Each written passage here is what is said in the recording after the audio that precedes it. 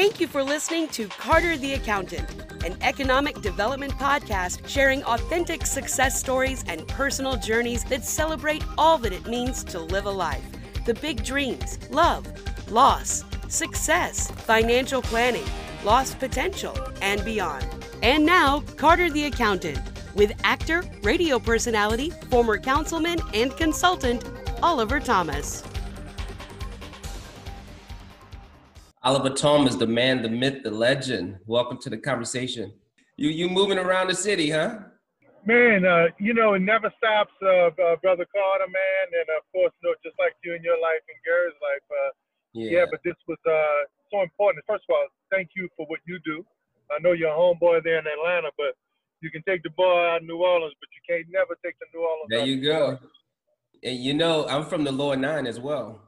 From the Lower Nine, don't mind dying, like there Fred you go. Lewis said. I'm glad we changed our mind about that last part. That's facts, though. So I want to get into it. I really want to start with, what do you think about this general election that just happened? Everyone in support of Kiva, but Jason actually took it home.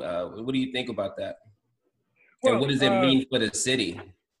I think it means a lot. It's not really just about the city. I think the New Orleans election is an indication of where people are, especially when you talk about the criminal justice system and accountability and the voter independence. I think it's an indication of what we're seeing and feeling, especially when she was being positioned and how a campaign was being positioned. I didn't say it to mean that she couldn't win, but I said it to mean that there had to have been some concern about or through with her campaign if they were really analyzing the election the way I did.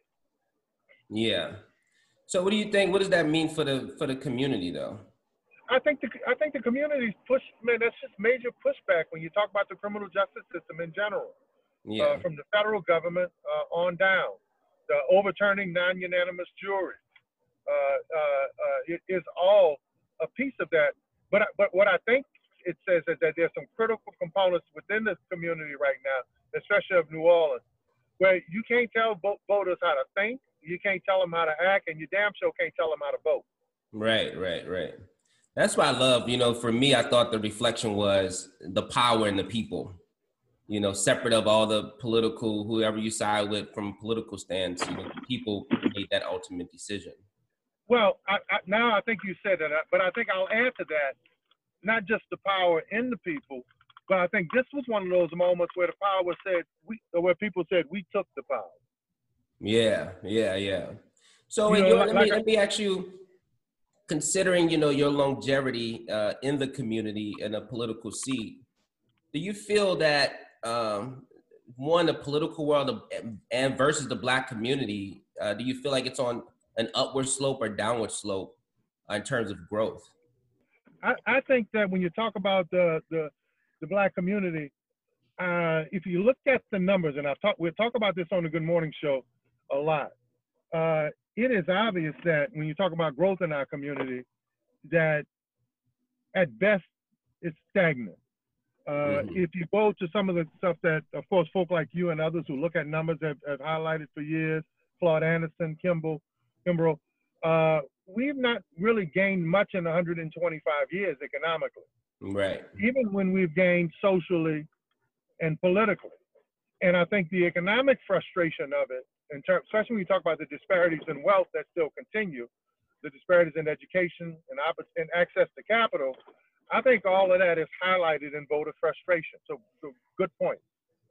So what do we do, like, going forward? I mean, with this win with Jason, Jason has a plan to change some of the legislation in terms of the criminal laws. But what do you see in addition to that? Well, I had this conversation the other day. First of all, thank you for being forward thinking. It's not going to be easy for him to make some of these changes. There's going to be pushback. Yeah. The criminal justice system and the prison industrial complex has relied heavily on our bodies, right, in terms of our opportunity, in terms of economics. So they're not going to go away easy, even with all of the reform you see happening around the country and alleged reform here in Louisiana. black folk, black men still getting locked up at a higher percentage than anybody else. Right. All right. Right. So I think what the community has to begin to do is have a strategy of how do we support this district attorney? How do we challenge our legislators, especially the New Orleans delegation, to put forth progressive legislation, even if it means it's going to fail, but to keep pushing forward, right? And where is the community going to be? Is this a one-off? Okay, Yeah. do we just make a statement and do we go away? Or do we stick behind this district attorney and his progressive agenda with our votes and our time? Yeah, one thing we seek to do with the whole Carter the Accountant campaign and our firm here in Atlanta is to implement some type of financial literacy program in the Black communities throughout the U.S., but we definitely have a focus on New Orleans, being that my hometown. But one thing I always preach is financial literacy, consciousness, self-development. You've been an accountant dedicating your life to money and how it works for us is critical. We need more of that. We don't, our relationship with money, cash, ain't that good. We're not that sophisticated. Right. We used to have a better relationship with cash because if you look at the way our forefathers and our mothers and grandmothers and the elders survived, they had a better relationship with cash than we do today with money. Yeah. How can I say that? In 150 years, per capita wealth hadn't changed very much. Last year, I think was the first time in history Hispanic surpassed the African American community in home ownership. If here in New Orleans, post-Katrina, there's been a 10% greater disparity in earnings between whites and blacks. So in terms of per capita wealth, we have some African Americans that are doing well, but as a class, as a culture, as a group, we've lost ground nationally. Why is that? First of all, I think integration, assimilation, the fact that truly, whether you believe it or not, have been conditioned that white ice is better than black ice, even though it's the same temperature. The fact that African American businesses can't afford to make a mistake with the black community. You know, that one size fits all. Yeah. All of them do this, or our need to feed the beast. How we've been conditioned. Look, 2-all beef patty, special sauce, lettuce, cheese, pickles, onions on a Sesame Street bun. McDonald's hasn't used that in 20 years, but I remember it. Right. It's the same thing with how we worship, how we spend our money, and what we invest in. That social conditioning still exists, and it's a lot more prevalent today because many of the millennials and many of our young people, they are victims and they are beneficiaries of technology. Victims and beneficiaries of technology. Absolutely. When you're a victim of technology, that means I just got to program my robot. When you're a beneficiary of technology, that means you know how to take advantage of technology for your community. That's impressive. I mean, so I tie that into, I think, you know, having that financial literacy, self-awareness, building from within. That's why I think it's so critical, you know, and I agree with you. Millennials are definitely tied to computers. I say they're chasing algorithms, you know what I mean? And they're losing themselves in the process. Well, think about it. You know, look, we shall overcome. We shall overcome. And that word that messes me up all the time, someday. Right. Why have it been so difficult to put a date, a time, and a year on it? Yeah. You know, yeah. And so when you think about the need to assimilate, the need to belong, propaganda, advertising, money, it is okay for us to kumbaya, but not to kumbaya with cash. Yeah. It's so okay for us to get along, but not to get along with cash. Yeah. So if we had a 3-step, if we had sounds like a 50-step process, what would be the first step? What would be the first 3 steps? Well, you just need one step, and that is the willingness for us to come together to take the step. Then the second thing would have to be, the first thing has to be the plan of the strategy to increase per capita wealth. Brother Carter, I've always told people, I think we deal with too many things globally and not look at where it is. Yeah. Let's talk about participation and access to capital and money. If we're challenged by the disparity, and I'll use DB participation, when you look at the nation, when you look at state, when you look at it globally, we have these cities, we have these 25 and 35% that goals achievable. But every time they do the study, they say we're only participating at about 1, 2, or 3%. Well, what if we dealt with the realities and we use intellectuals and financial minds like yours? We're only like in New Orleans, with all the black mayors and all of the black elected officials and all the contracts, we still participate in only about 2% of the wealth. Suppose we had a strategy that said it's 2% now, but we want to get it to 4%.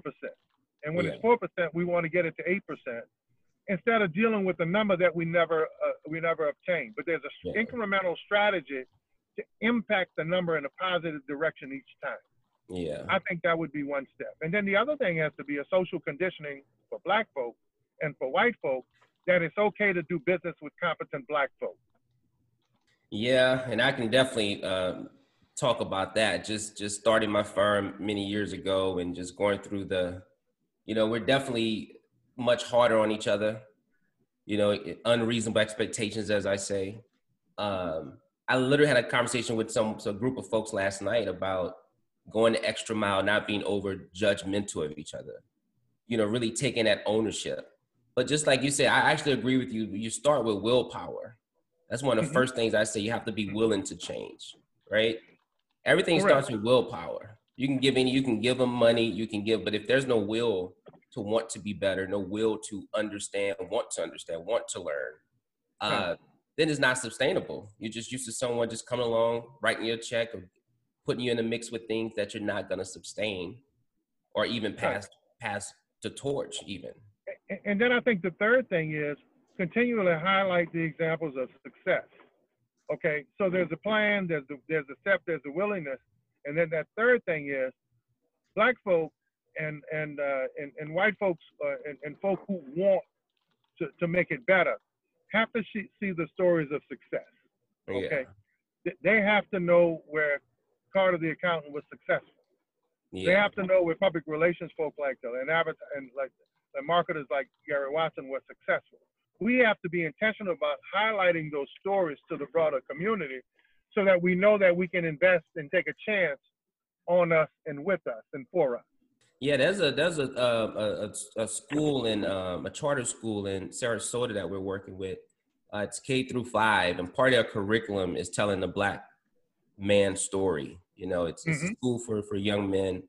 Bingo. And they're using modern day men, the modern day heroes, legends, someone that they can actually relate to. So they're learning through a curriculum that person can actually walk through that door. So we're not talking history and old school, old knowledge, although that's very important. But to have someone right in your face, that book I'm reading, that inspiration is right here in my school. So that's been identified to be a very effective approach to that self-development, right? Look, it doesn't take very much for us to highlight our failure or put a face on a negative poster in the post office for Crime Stoppers, or when an African-American elected official, a businessman, or businesswoman makes a mistake. What about those who've achieved? Growing up, myself coming out the Lower Ninth Ward. So what keeps you inspired? I have to know. I mean, you've been in the game for a minute. How do you stay in tune with that passion? Young folk like you, the fact that the ancestors still expect us to contribute, and do our best. And man, I'm from the Lower Nine, CTC, cross that canal. We don't know nothing about give up, Yeah. I'm a little red, light-skinned nine-wall boy for life. And hard work is expected of us. Overcoming obstacles. We had to cross that bridge to get anywhere. I'm telling you, ain't that the truth? And I grew up on Egania Street, by the way. 100 block? 1230. Oh, come on, man. You right around the corner, 1328 Andrew Street. Yeah, man. You know the Latmorots? The Lamoureux? Oh, come on, man. Yeah. Oh, yeah. Oh, yeah. Do I know the Lamoureux? Absolutely. My brother was naughty, man. Was friends with your uncles and stuff, man. Yeah, yeah. Theron is my cousin. I know Darren. Yeah, your uncles. Your uncles is a bad little partner together. They still hunting and fishing together. Yeah, that's them. That's I them know all you can't, day. man. Like it only takes 10 seconds in New Orleans. You know, it's a small town, man. Especially when you're from the same block, right? That's absolutely correct. And then no, hey, how we say in New Orleans, no bout or doubt it. Yeah, No man. bout or doubt it. I've come such a long way though. I'm proud to tell folks I'm from New Orleans. You know, when I go back to visit, they ask me, "Where are you from?" I say, "I'm actually from here." It's like they don't even identify with me being from my own city. Well, you know that's good in terms of you and success, but it's also bad. And you know, like I know, and I always tell people coming from where we come from that you survive New Orleans, you can survive anywhere. It's a grimy little town with a beautiful culture and a beautiful history. But when you talk about a young black man stepping out his door from our community to across the city, when you're able to survive, you've done something, you know. And I'm not saying other communities don't have their tough spots, but when you talk about whose hood is the hardest, New Orleans, that little grimy, gloriously grimy town, it ain't no joke. Yep. I tell people that all the time. You know, me and Matt had a talk with Master P. We talked about the need to leave the city to reach a certain level of success. You know, how do you feel about that? You think, you know, one has to leave the city to reach economic success? Man, that's a great question. You know, and I was one of the contributors on P's documentary. A couple of segments, man, that dates the BET special, man. P and Percy Miller are the same person, but they're two different people. And P is one of my young heroes in terms of how he understood the business side of the rap game and what he did with it. But I'm going to say this. I went away to play ball. I couldn't wait to get out the lower nine.